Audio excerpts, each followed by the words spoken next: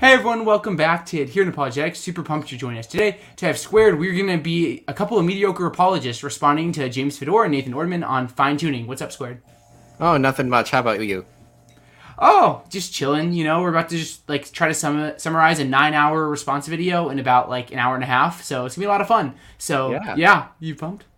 Yeah, I'm excited. Oh, and Yeah. by the way, Yeah. James and Nathan, if you ever make a response video, I did the math. If we make a 90-minute response video to your roughly 556-minute video, that means your response video ought to be 15 minutes long. Just FYI. We'll leave that out there. But yeah, in case you don't know what we're going to be doing today, is we're going to be responding to a video called Bad Apologetics on the fine-tuning argument by Nathan and James. It's 9 hours long, and Squared and I have both listened to the whole thing, and mostly Squared, but a little bit of me, try to do a lot of work in summarizing this entire argument, everything that they try to lay out and respond to with regards to fine-tuning. And Squared has a nice long presentation that we're going to talk through and play some clips and whatnot. So yeah, Squared, is there anything you want to say before we jump into it? Just that I really enjoyed their video. I think that they bring some really good objections, and they're pretty thorough, obviously. But yeah, I really appreciate their objections. They're fairly high level stuff. So yeah, that's all I have to say. Mm-hmm. I mean, I thought the video was a little short. I was expecting more like 14 hours, yeah. But 9.5. Yeah, okay. 12 at least to really just get through all the stuff. But yeah.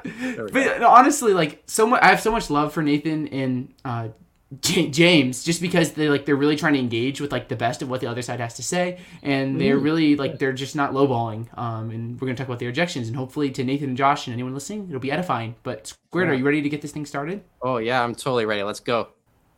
Alrighty, so I have your slides put up here, and just let me know when you're ready to play clips and whatnot. So here we go. Yeah, so I as you can see, I might not have a PhD in physics or anything, but I do have Microsoft Paint, so making this beautiful slideshow presentation for y'all. And in case you can't tell, this is Zach destroying naturalism with his laser eyes of logic. Anyways, going on. So, okay, I'm going to first start by summarizing the basic fine-tuning argument, and I'm going to use that visually with the square. So the square, it's a 1x1 unit square, and the area of the square is going to be used to represent probability. So take a indeterministic event like coin toss.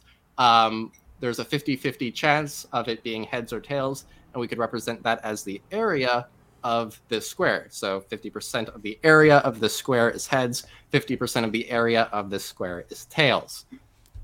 So we could also break up the area of the square for more complicated events, like say I have a red coin and a green coin. We could have then 4 events: heads, heads, tails, heads, heads, tails, tails, tails. And all these events are equally likely, so they take up a fourth of the probability space. And also I need to mention what happens when we get new information. Like say one of the coins lands on heads, what do we do? Well, if you notice the bottom of the square here, the pink and the orange parts, they have the red coin landing tails. So we know that the pink and the orange are impossible. So what we do is we just erase them from the square.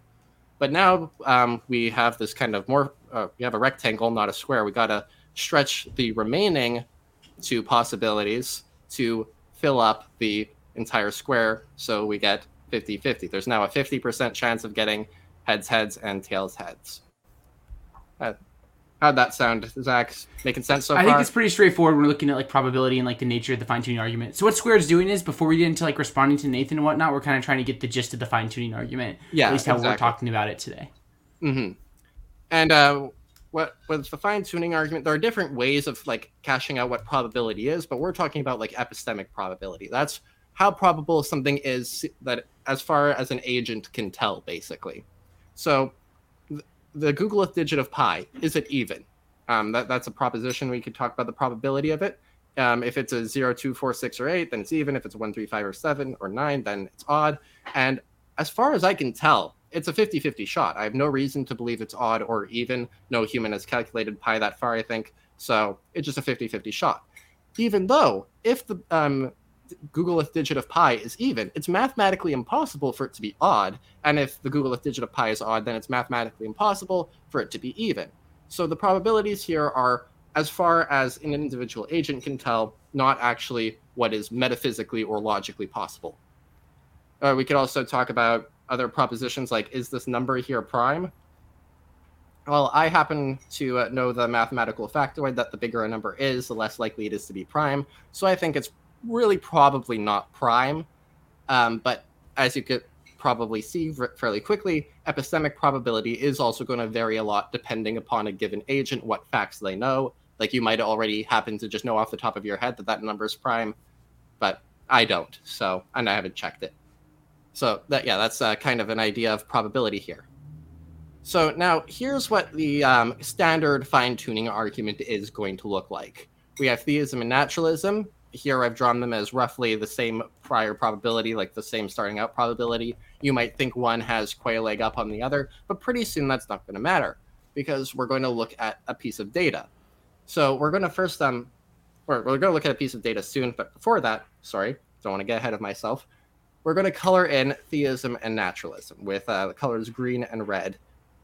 Green will represent the probability that we'll get a fine-tuned universe, and red is going to represent the probability we're going to get a non-fine-tuned universe.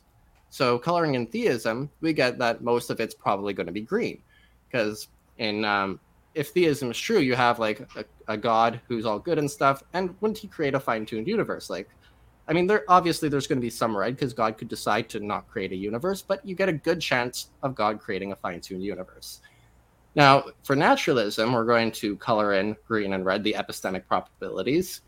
And smart people with lab coats and PhDs and expensive supercomputers and all that have run all the calculations, and they found that actually naturalism is just a sea of red with one green dot. So, like, that is to say, if you vary the constants, the physical constants that appear in all our fun physics equations, you very quickly get a non-life permitting universe, a universe that can't have life in it.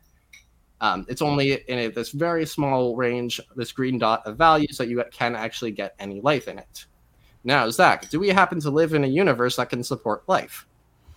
Well, you know the universe is 99.99% life prohibiting, so it's obviously a red universe, but no, it's a green one. Well, okay, well, the fact that there are people in it, though, is what the fine-tuning argument cares about. Exactly, yeah. Yeah, so the universe is a fine-tune. That is to say, like, we got the coin flip earlier that gave us new information. The fact that we live in a universe with life in it, that is some information that we care about. And so that means we've basically gotten a green dot. We know we know that the green is true, basically. So that means we have to get rid of all the red. But now that we've gotten all the red, we need to get a square again. So we're going to stretch all the probability space that's green and in equal proportions until we filled up the whole square. But what happens then is that theism is basically just going to dominate the entire probability space. And here, let me get their colors back to blue and yellow. Whereas naturalism now just occupies this tiny space of the probability space here. Theism dominates. We're virtually certain now that theism is true. So that's the fine-tuning argument in a nutshell, visualized with this square. I like squares. But James is going to come along and say, no, he doesn't like this version of the fine-tuning argument. He doesn't think it works. He's going to blow it up with his laser eyes of logic. There we go. So now I'm going to get into James Fedora's objections. I'm basically attributing this all to Fedora, but like Nathan Ormond, he gives a lot of objections, but they're mostly articulated by Fedora, so that's why I have his name on all the stuff. Anyways, so Fedora's actually gonna he's already going to object at this first part. He's going to say that you could have you might be an individual who thinks that theism is super duper unlikely, so like maybe you just get a sliver here, but setting that aside, and for the sake of my drawing as well, we're just going to assume that they start with on a roughly equal playing field. So a theist will not want to say that God is indifferent to creating a fine-tuned universe. That's going to make theists sad because, well, then the probability that God would create a fine-tuned universe is going to be roughly the same probability that we get a fine-tuned universe on naturalism, just from the product of randomness or indifference. So what the theist is going to want to say is that there's God's going to have a higher probability of creating a fine-tuned universe. He's going to be predisposed towards it.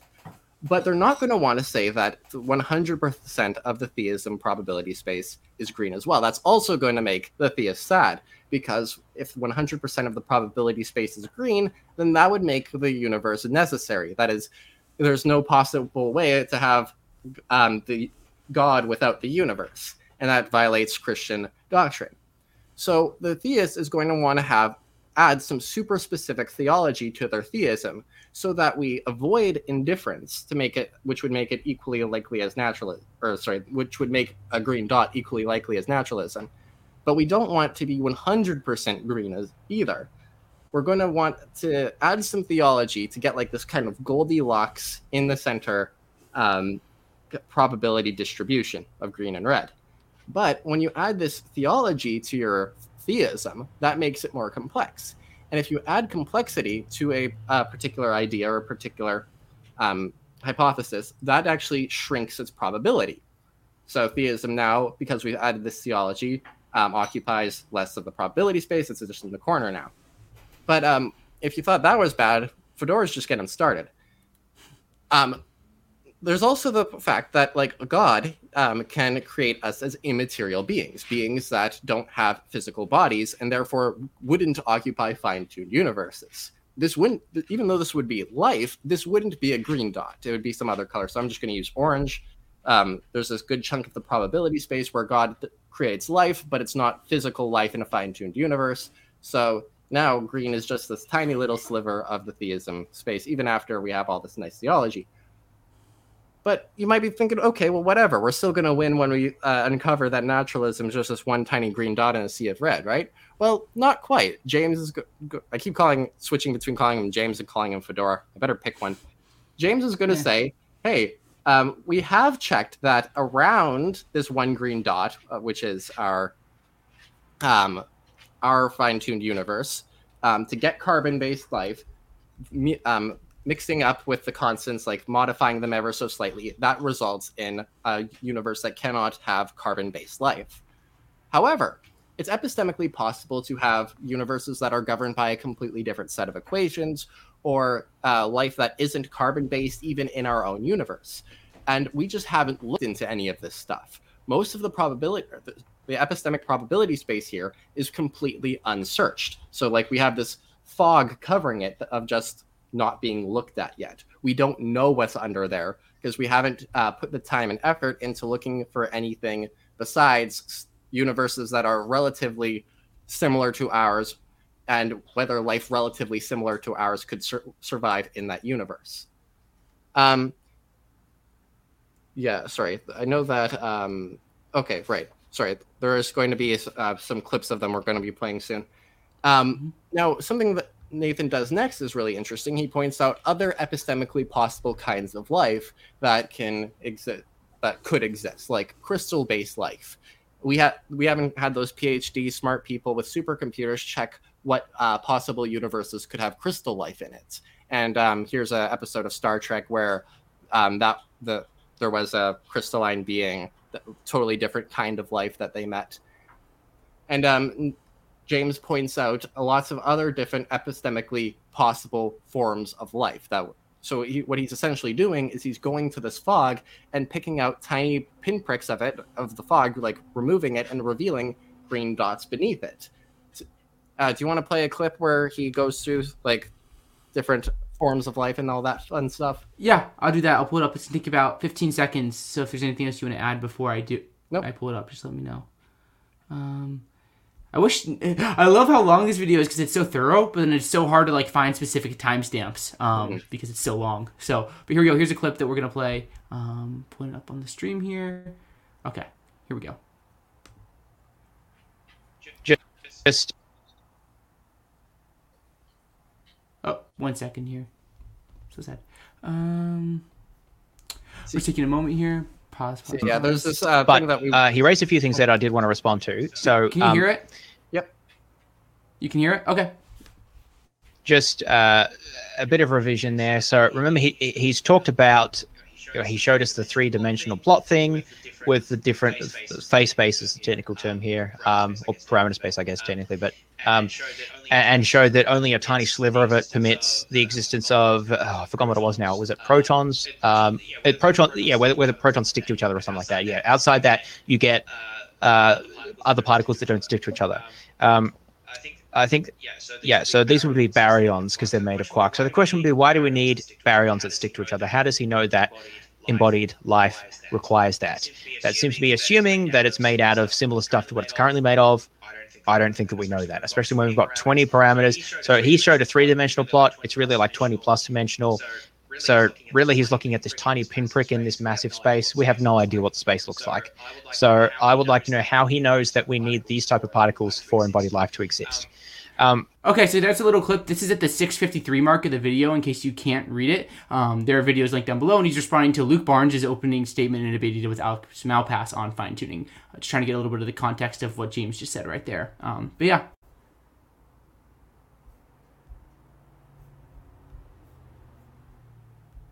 Squared, are you there? Can you hear me? Sorry, I muted for that part and I forgot. Okay, can you get the slideshow back?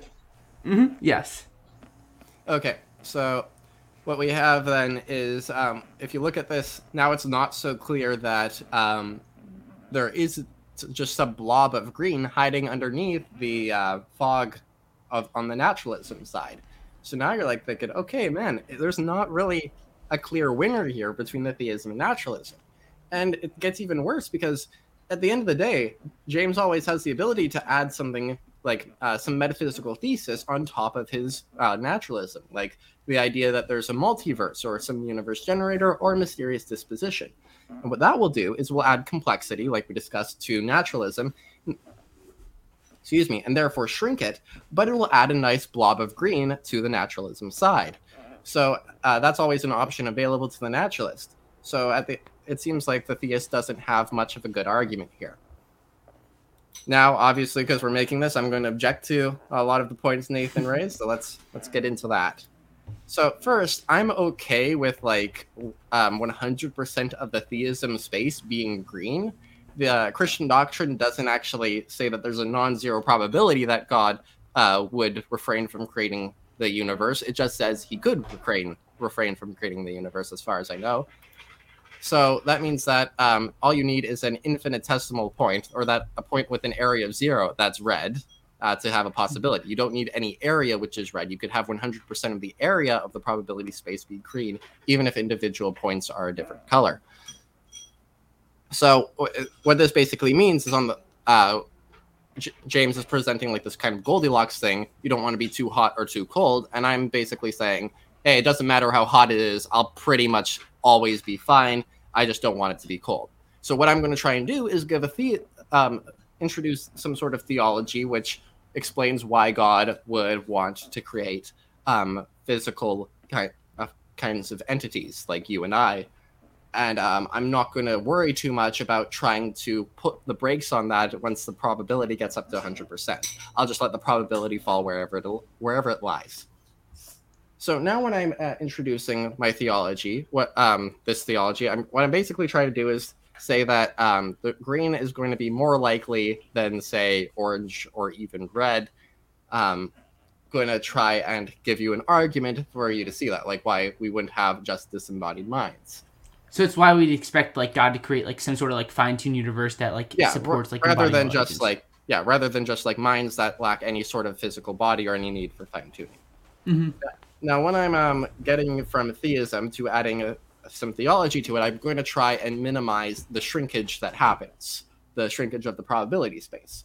But how do I do that? Well, there's more, but two of the criteria I'm going to focus on is complexity and expectedness. I don't want to add a super complex theology, and I also want the theology to be rather expected already under theism. So you could think of a bad kind of theology to try and argue for fine-tuning is like a theology where God likes the existence of carbon atoms. That has a lot of complexity, and there's no reason to expect that on theism, so that's not the kind of theology I'm going to be invoking. Instead, I'm going to invoke this theology. God likes relationships, as represented, obviously, by this red heart here. God likes relationships, And that's all I'm going to try. And I'm going to try and use this theology, allow God likes relationships, to get to we need something like a physical universe. How am I going to do that? Okay, well, imagine you have two minds, and they're not physical yet. It just God creates these minds, doesn't have a body. They don't have bodies or anything. They're just disembodied. That's redundant. Anyways, we have these two minds, and I've illustrated mind 1 on the left and mind 2 on the right here. But again, they're disembodied, so they have no physical relation to each other. Now, at the very minimum, what is going to be required for them to be able to have a relationship? Well, oh yes, as illustrated by this heart here. Well, what you need to have is if one mind intends for the other to experience something, the other mind will then experience it. But how do you get that? I mean, you could just, well, God has some options because, he's God. But what do you have? You do have some options. One, it could be that God just instantaneously, or God grants mind 1 the ability to just imbue mind 2 telepathically with whatever experience mind 1 wants mind 2 to experience. So mind 1 just grants mind 2 experiences. Now, this will get messy for when you have a lot of minds all in different relationships. Like they just are they all telepathically communicating back and forth with each other? This creates quite a muddled web of telepathic communications between all these different minds.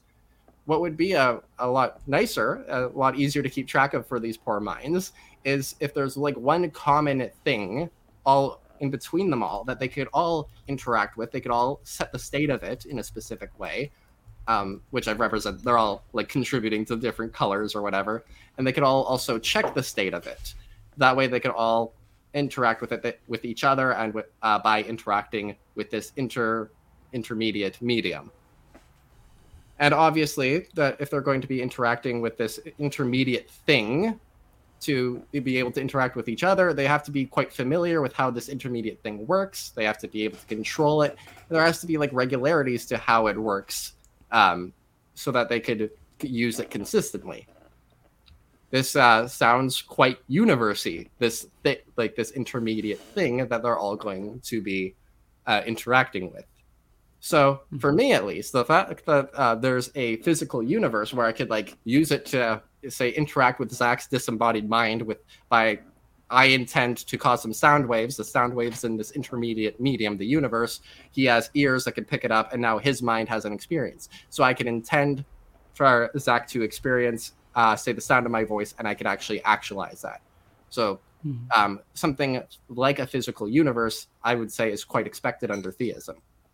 And the idea that you have physical bodies, I think that's also quite a good idea, because that allows you, if the medium, its states are too complex for you to grasp entirely in your mind at once, then having a body allows you to like go around and check different parts of the state of this physical medium, and it also interact with localized parts and interact with individuals at any given time.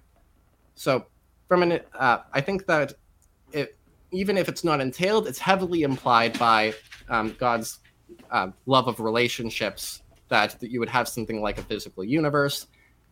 And I'm not going to go too much into why God would want relationships, because there's a whole question about moral theories and whatnot. But I think that a plausible moral theory would have relationships between agents, like loving relationships being a good thing.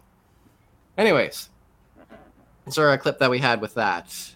Yeah, are you talking about the Craig moral argument one, or why would God create fine-tuned universes?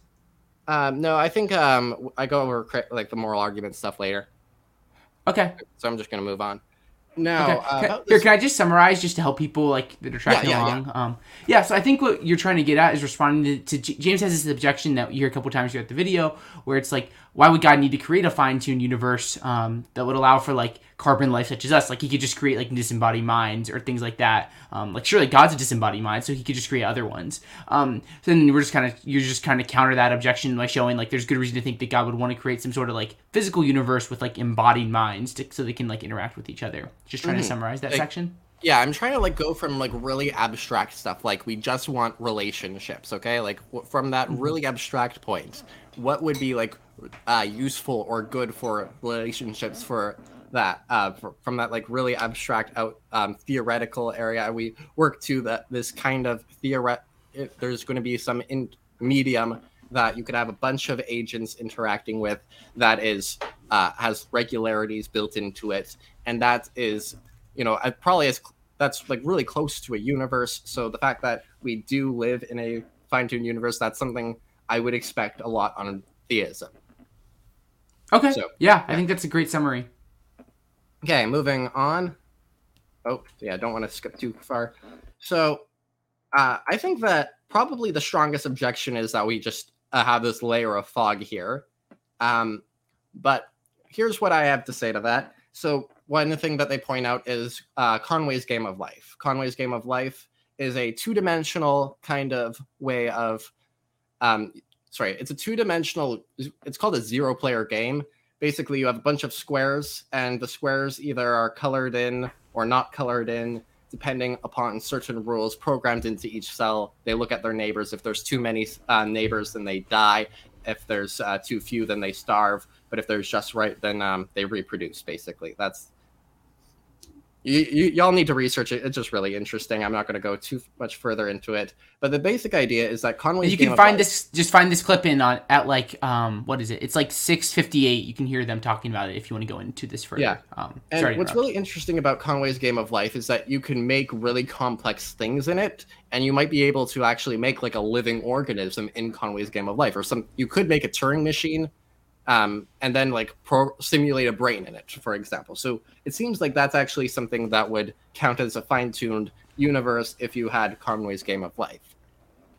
So what I'm bringing up this as an example because, oh, sorry, I forgot. I wanted to talk about this. This is just I found a Conway's Game of Life game online, and you could feed it with random noise. And if you just feed it with random noise, you get gliders, like self-perpetuating structures just by random chance. Anyways, what Conway's Game of Life is very interesting.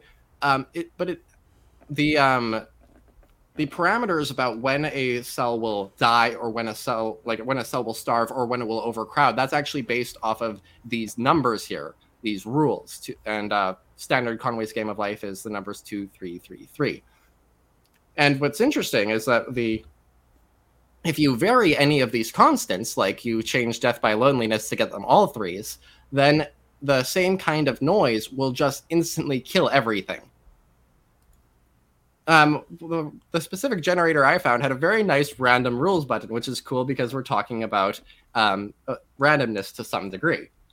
And what I did is I just fed this noise into different random rules. And what happened was either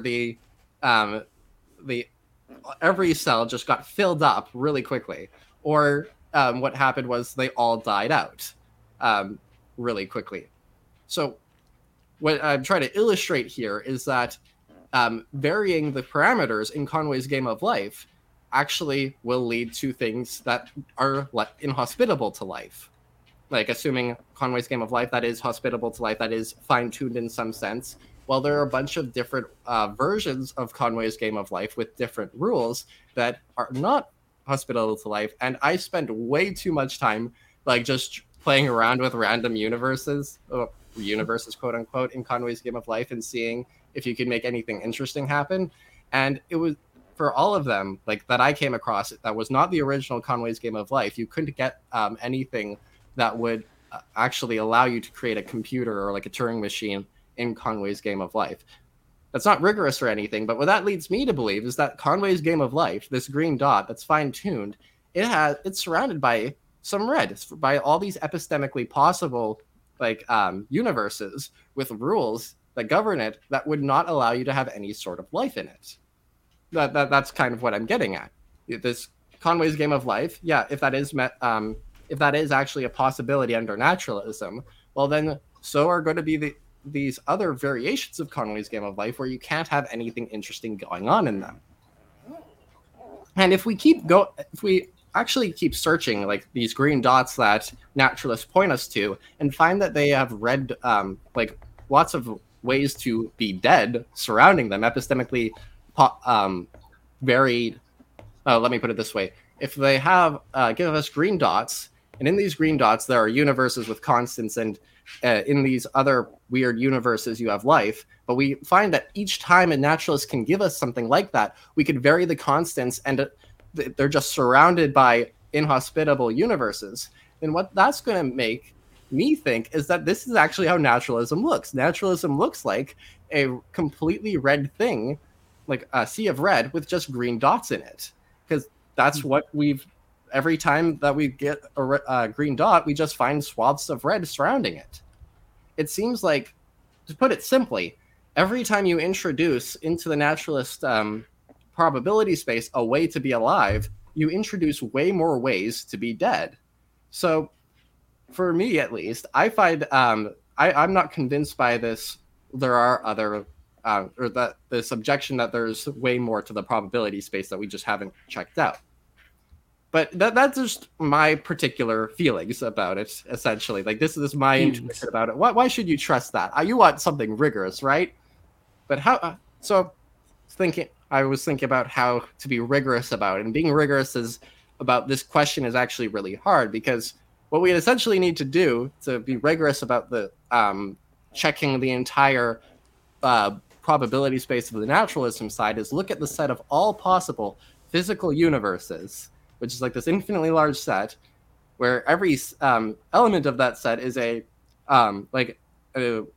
could represent every possible physical universe as a set of ordered pairs of moments and physical states of that universe to get this whole, I'm going to just call it large P for the set of all possible physical universes, and these little p's represent possible universes, and each possible universe is a set of ordered pairs of moments and states, physical states, to get the set of all possible physical universes. Don't want to repeat myself anymore. Moving on. What I'd essentially have to do to be rigorous is then get a function and define it well so that we could see it will tell us what elements of big P are life permitting, and then compare that to the cardinality of the set of non-life permitting possible physical universes. That's really tough. But one thing I did realize is that there's going to be a lot of chaotic possible physical universes in big P. Like this possible physical universe, I just picked this one at random. In the first moment, we have a physical state that just consists of 4 particles. Then in the next moment, we have a physical state consisting of a line. Then in the next moment, we have a physical state representing a recursive centaur, which is half horse and half recursive centaur. I just found that funny. And then in the last moment, we have a physical state, which is just empty. Like that, given the way we've tried to rigorously define the set of all possible physical universes, that's one universe right here. And it's just chaotic. It does not follow any sort of physical laws. So you can't actually have any fine-tuned life in that. And in the big P, the set of all possible physical universes is going to be dominated by chaotic universes. Because just think about this kind of set here. We have one moment, a line, and it's moving across different sets, different physical states. And then we get to this branching here where it could go in either direction or any of these directions. We're going to have one little p in the big P representing each of these possible directions for it to go. Like, this is going to be one of the little p's, this is going to be a little p, this is going to be a little p, this is going to be a little p. And so what we're going to have is that big P here, its contents are dominated by chaotic universes that don't follow any sort of physical laws, whereas we have at the far end here the actual set of universes that are that are ordered and do follow physical laws. So just to summarize that, in case I wasn't making any sense, I'm trying to be rigorous here to talk about the entire naturalism probability space. So we're talking about every possible way you could have a physical universe. But every possible way you could have a physical universe is going to involve a lot of chaotic universes where just stuff randomly happening. As long as the stuff that randomly happens is physical, it's still a physical universe. So naturalism is going to get dominated by these chaotic universes that don't have any laws governing them. So how does the naturalist get around this? Well, the same reason anyone's going to get around this is that you're going to introduce some metaphysical stuff into your worldview that gets around these chaotic universes, that says these chaotic universes can't happen. But I would really like to hear what the naturalist would introduce for these metaphysical, metaphysical theses that are going to stop all these chaotic universes from being added to their the probability space. Because once they do it, like say they think that all substances are fundamentally particles, and particles have XYZ causal powers at all times, and that's why all these chaotic universes can't happen. If you give me some thesis like that, well, that's going to annihilate a lot of this gray area here, because Conway's Game of Life, for example, isn't made of particles. Or you say something about the initial state of the universe and why, and you describe to me what causal powers it has and say it's metaphysically necessary. That will get rid of the chaos, but it will also get rid of a large chunk of the gray. So that's I think an interesting kind of Goldilocks problem that the naturalist has as well, because if the metaphysical theses that they adopt are so strict that they restrict us to only the stuff physicists have studied, then, well, the theist is going to win out over the naturalist. But if the metaphysical theses aren't strict enough, then they're going to include they're going to include chaotic universes in the epistemic probability space, which is going to win out over the fog. Mm-hmm. So just to summarize, Squared, I just like where you're coming from. So if I'm getting this right, so like one of James's big objections to the fine-tuning argument, which we played near like the beginning here, is the idea that we just have no idea if like other kinds of life could come about, say like maybe like silicon life, or like maybe like something in like the quantum level or something like that. Just like these other kinds that we just have no idea because we haven't investigated. And what you're saying is, well, we can grant that's possible because it seems like potentially like, yeah, things could go right and maybe we get life that's interesting in that kind of like form. But there's also, if we grant that, there's also a lot of ways surrounding that kind of universe or environment that it's going to go wrong, and there's just going to be no life, and it's not going to be interesting. It's like the more kinds of life actually isn't going to be that helpful with like trying to counter the fine-tuning argument, because every time you introduce something that could go right, there's a lot more ways that it could go wrong. Is that kind of like the gist of what you're getting at? That was like, yeah, one point before. This point I'm currently trying to make is basically like, well, also, what are you going to allow as a possibility? Are you going to allow universes that aren't actually governed by physical laws? Obviously, you're not going to allow that. So you're going to have to give me some metaphysical thesis to outlaw universes that don't follow any sort of physical laws yet are nonetheless physical. And once you do that, though, those metaphysical theses could very well outlaw a bunch of the foggy stuff as well. So then the theist is in better standing. There's less gray for them to have to worry about. Okay, so you're talking about like the disposition idea then more is what we're looking at now. No, that's later. Okay, I'm sorry. It's fine. I'll just move on. If that part made no sense, I apologize. No, I'm totally tracking with you. I think I just have the labels wrong with like the exact section we're at. But yeah, I'm totally tracking with you. So okay, awesome. Yeah, I know there were clips we wanted to play, and if I'm just skipping over them, I apologize. But I think I'm not doing that. I think we're doing good. I mean, obviously, I know that like we aren't playing a lot of clips from like James and Nathan, and I think that's because like Square does a really good job of like kind of like overviewing the arguments and whatnot. And we might play a little bit more. We're not sure yet. But yeah, we're on to the mysterious disposition part. If you want to play that. Okay, I will play that clip. I'll pull it up in a second. It'll take a few minutes because I had to close out my tab again. But it's coming up here. Disclaimer, we are responding to 9 hours of content, so there is a good chance that I've missed points that they've made, or they've like responded to individual points I've made up, or brought up that and they've like responded somewhere in the 9 hours and I've just missed it. So feel free to watch their whole stream to fact check me, because there's a good I think I've been thorough. I think I'm responding to their points, but there is that possibility that I've missed something. You mean you're telling me you can't remember the entire 9 hour and 15-minute stream? Yeah, sorry, I only memorized 3 hours of it. The other 6 hours just kind of fuzzy on. I'm sorry. I mean, 3 hours, it's good attention span. All right, you ready to get to this mysterious disposition part? All right. Well, I take what he's saying, what else he's saying here, to be a way of drawing out the idea that how do we, There's a bit of an what echo reason on do we your have for part. attributing agency? I'm listening. Sorry, what did you There's say? an echo on your part. Okay, I think it's because for some reason it's going through my computer to like play it through my mic, so there might just have to be an echo. I have no idea why it's doing that, but yeah. Yeah, sorry about that, guys. I think there's just gonna be a little bit of an echo here on my end, and you can blame my stupid Mac. But it's this very short clip. We have about 30 seconds left. Here, because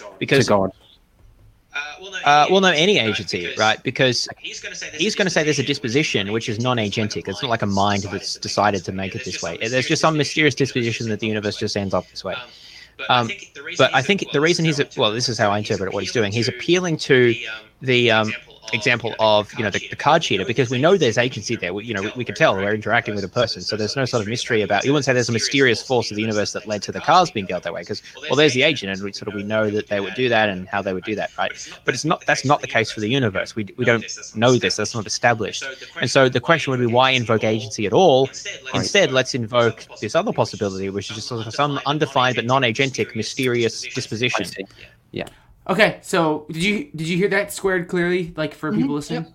Okay, awesome. I also have slides, so I better remember what I'm talking about. Now, at this point, actually, I think that I must be missing something, because it seems to be like it seems to me that the answer to it is like, so obvious that I know I must be missing something kind of idea, but maybe I'm not. Maybe I just have a different perspective on it. So, and that's why I'm seeing this possibility. But basically, they're adding to their naturalism, and a disposition towards this green dot here. Like, somehow the universe is predisposed towards being fine-tuned.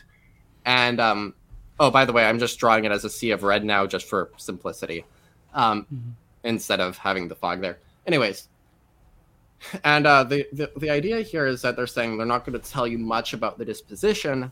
They're going to leave it kind of mysterious because God is mysterious. And I'm going to be like, okay, fair game. But I have this hypothesis.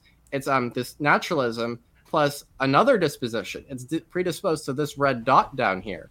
It's just pointing to one specific red dot here. And I'm not going to tell you much more than that, but the universe is predisposed towards that dot. Oh, and I have this other mysterious disposition. Naturalism plus a disposition towards this red dot, one specific red dot up there. And I'm not going to tell you much more than that. And I'm just going to keep giving you naturalism plus other mysterious dispositions until we get like a disposition per dot in the naturalism probability space, and we end up with naturalism once again. Maybe stuff has moved around, but like everything's going to have the same probability. The introduction of dispositions doesn't do anything. Now, dispositions, they do affect like real probabilities, I guess. And like you might say I flip an indeterministic coin, there's like the real probability of like say 50-50, but we're not talking about that. We're talking about epistemic probabilities. So dispositions don't really help you with epistemic probabilities, because any disposition is epistemically possible. So until you give me a reason to prefer one rather than the other, they're all going to be equally likely epistemically. And so we just end up with naturalism again. Okay. Yeah. Okay, same goes for necessity as well. Like you could say naturalism plus these fine-tuned constants are metaphysically necessary. Well, I'm going to give you another thesis. Naturalism plus the these constants here, which are not fine-tuned, but these specific values of constants that this red dot has, they're metaphysically necessary. And in this thesis here is that naturalism is true, and this dot here is metaphysically necessary, and so on and so forth until we get naturalism once again. It seems that adding necessities or dispositions doesn't affect epistemic probability space at all. Mm-hmm. Because remember, different metaphysically necessary things are all epistemically possible. So it might be, it's epistemically possible that it's metaphysically necessary that there is a three-sided shape, and it's epistemically possible that it's metaphysically necessary that there is a four-sided shape. Or so until you give me a reason to prefer one to the other, then I'm going to say that they're equally they're epistemically equiprobable or something like that. So until you give me a reason to prefer this mysterious disposition towards this one part of the probability space as opposed to another part of the probability space, I'm just going to continue to believe that they're all epistemically equally likely. Mm-hmm. Yeah. Just before you get into your summary, just like so, trying to just think about like what James was saying. So you can go like to the 747 mark where they're talking about like the Alex Malpass Luke Parnes debate, and I think what Alex and James are trying to get at, and which I think you've adequately responded to here, is the idea of like, so say like with theism, we have to add some sort of like theology or some sort of story to explain like why God would want like a fine-tuned universe, like for our particular life. And then like Alex and James are trying to argue here that like, well, you could have that a similar kind of thing on naturalism, and you could have like without like the commitments that you have to have as a theism. So we could just have like some sort of like inclination towards fine-tuning under naturalism as well. And there's just no problem here. And it does better than theism when we're looking at like the big picture and whatnot. So I think that's what they were trying to get at. Yeah. Okay, and yeah, so this is kind of my summary here, where I think the probability space looks like. I think maybe naturalism might have a slight advantage on prior to the fine-tuning, like in terms of simplicity and whatnot. They might not need to invoke as many theses. I think naturalism has a good chunk of green, although the kind of abstract reasoning I gave, it might still leave a lot of space open for orange. And there is a good question and there's quite a bit of gray down here as well, because at the bottom left here, because we can't know with certainty what kinds of things God would prefer, but I think we can have a pretty good idea. On the naturalism side, I think it is probably red. There's like a sea of red with lots of green dots in it. It's foggy, I admit that. So I'm not excluding the possibility that the naturalist will find a blob of green, but as far as it stands for me, I really don't think that there's any blobs of green hiding in there. So that's where I would put the fine-tuning argument at the end of the day. That's my analysis. Yeah, so just to summarize here, I think this could be helpful. Like, so when we're looking at like how theism does with explaining fine-tuning, obviously I see like if a theism like a little bit lower like initial probability because it's a little bit smaller rectangle, but like with like theism we'd have pretty good reason to think that like if God were to create a universe, he'd create a universe with some sort of like embodied moral agent. So we talked a lot about that in the beginning of the video. They're not saying like God necessarily has to. And then like given naturalism, it seems unlikely that there'd be a universe that would allow for embodied moral agents, because even like sure there's some vagueness and sure we don't know everything, and sure there could be like other forms of life, but for every way that like things could go right, there's a lot more ways things could go wrong. And so it just seems like fine-tuning would be some sort of evidence in favor of theism. Yeah. And okay. Yeah, so I got some bonus objections we could go into now. Let's do it. Yeah, let's do it. Okay. So James is going to say that the idea, like appealing to the moral worth of humans to give a reason why God would allow, or why God would make humans, is bad for the moral argument. And my understanding, or I'm going to object to that. My understanding of his argument is that like God could decide to make humans good, or God could decide to make ghosts good, or God could decide to make nothing at all good. And if you go with a moral argument, you're committed to belief. And there's obviously like way more options that God has. God has infinite options. And once God makes that decision, it will lead to him making humans or making ghosts or making nothing or making whatever. And then that's going to fill up the probability space, and you'll have like, I've only showed 3 options here, but really you'll have infinite options, and green will just be like this tiny slice at the top, and every other possible thing that God could decide to make moral is moral in some slice of the probability space. Now, I'm going to object to this by saying I don't think anyone who really pushes a moral argument is going to say that God decides what he makes good. Like, it just flows from his nature. So it flows from his nature that humans are good. So that's going to necessarily inform his intention to make humans. So theism is going to necessarily,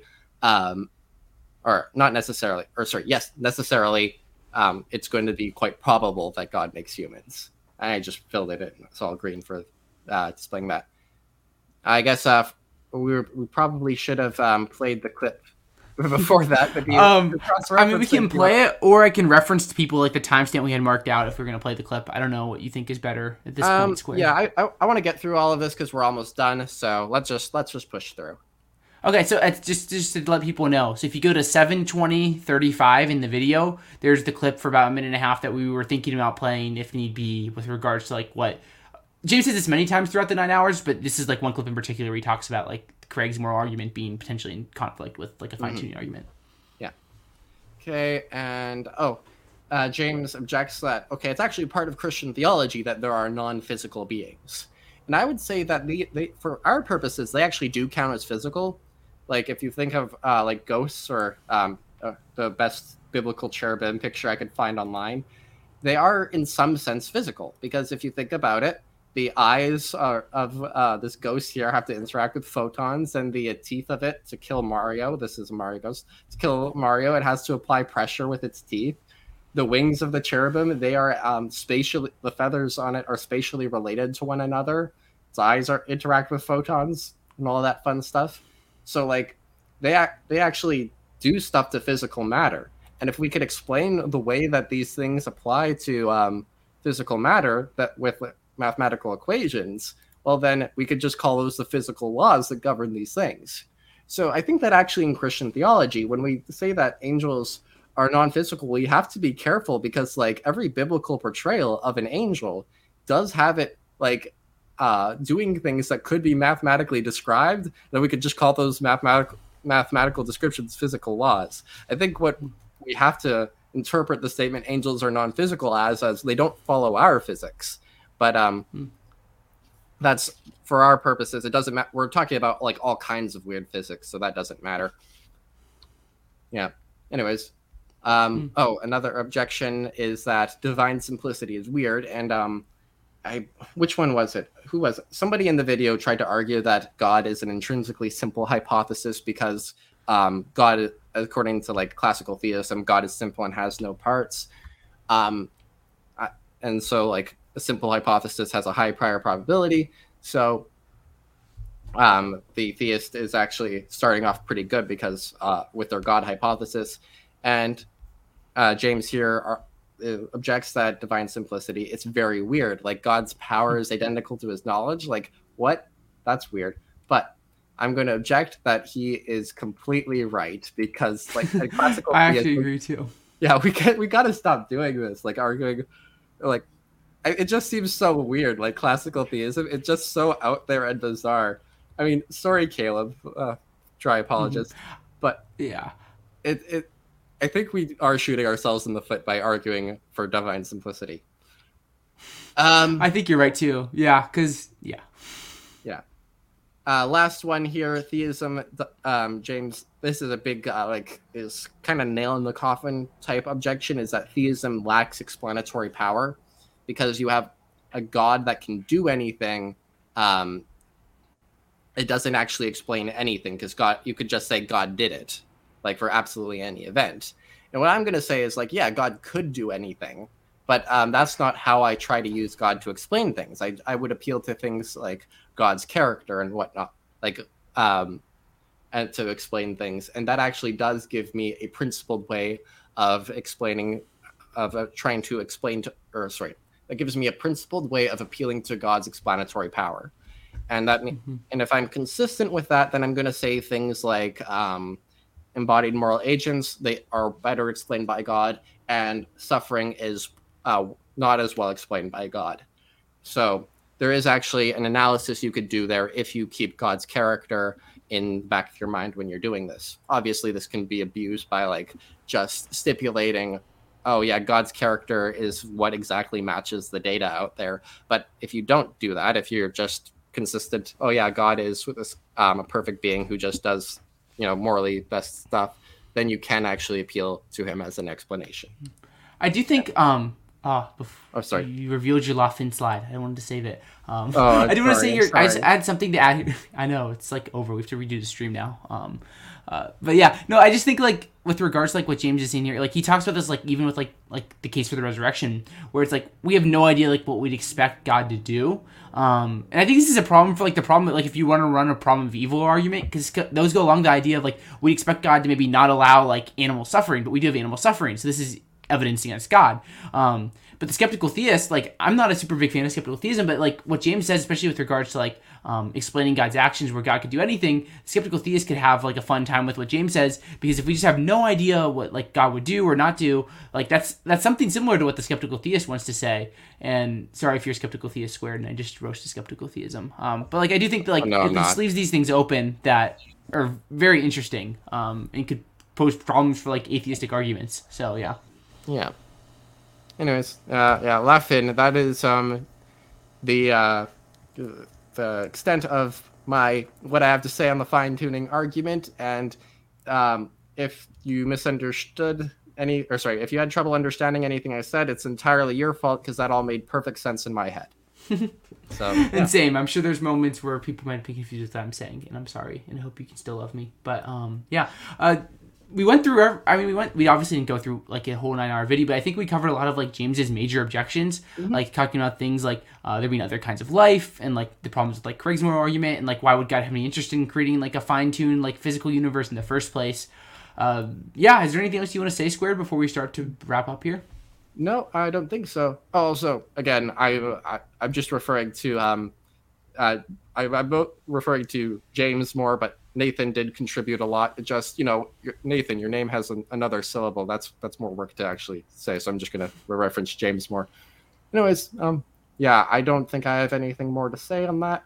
I really enjoyed making this this presentation. So yeah, thank you for hosting me. It's not my standard artistic style, so not gonna have it on my main channel. But yeah, glad somewhere could put this. Yeah, no, I think this was super fun, and I hope it's super valuable. And we're going to get this probably done under an hour. So if Nathan and James ever do a response, we turn 9 hours into 1 hour, so they have to turn 1 hour into like 7 minutes divided by 9, which is like 7 minutes-ish. 7 minutes. So looking forward to that 7-minute response video. Yeah. Yeah, I guess this is good. Like I'm super grateful for first you Squared for coming on.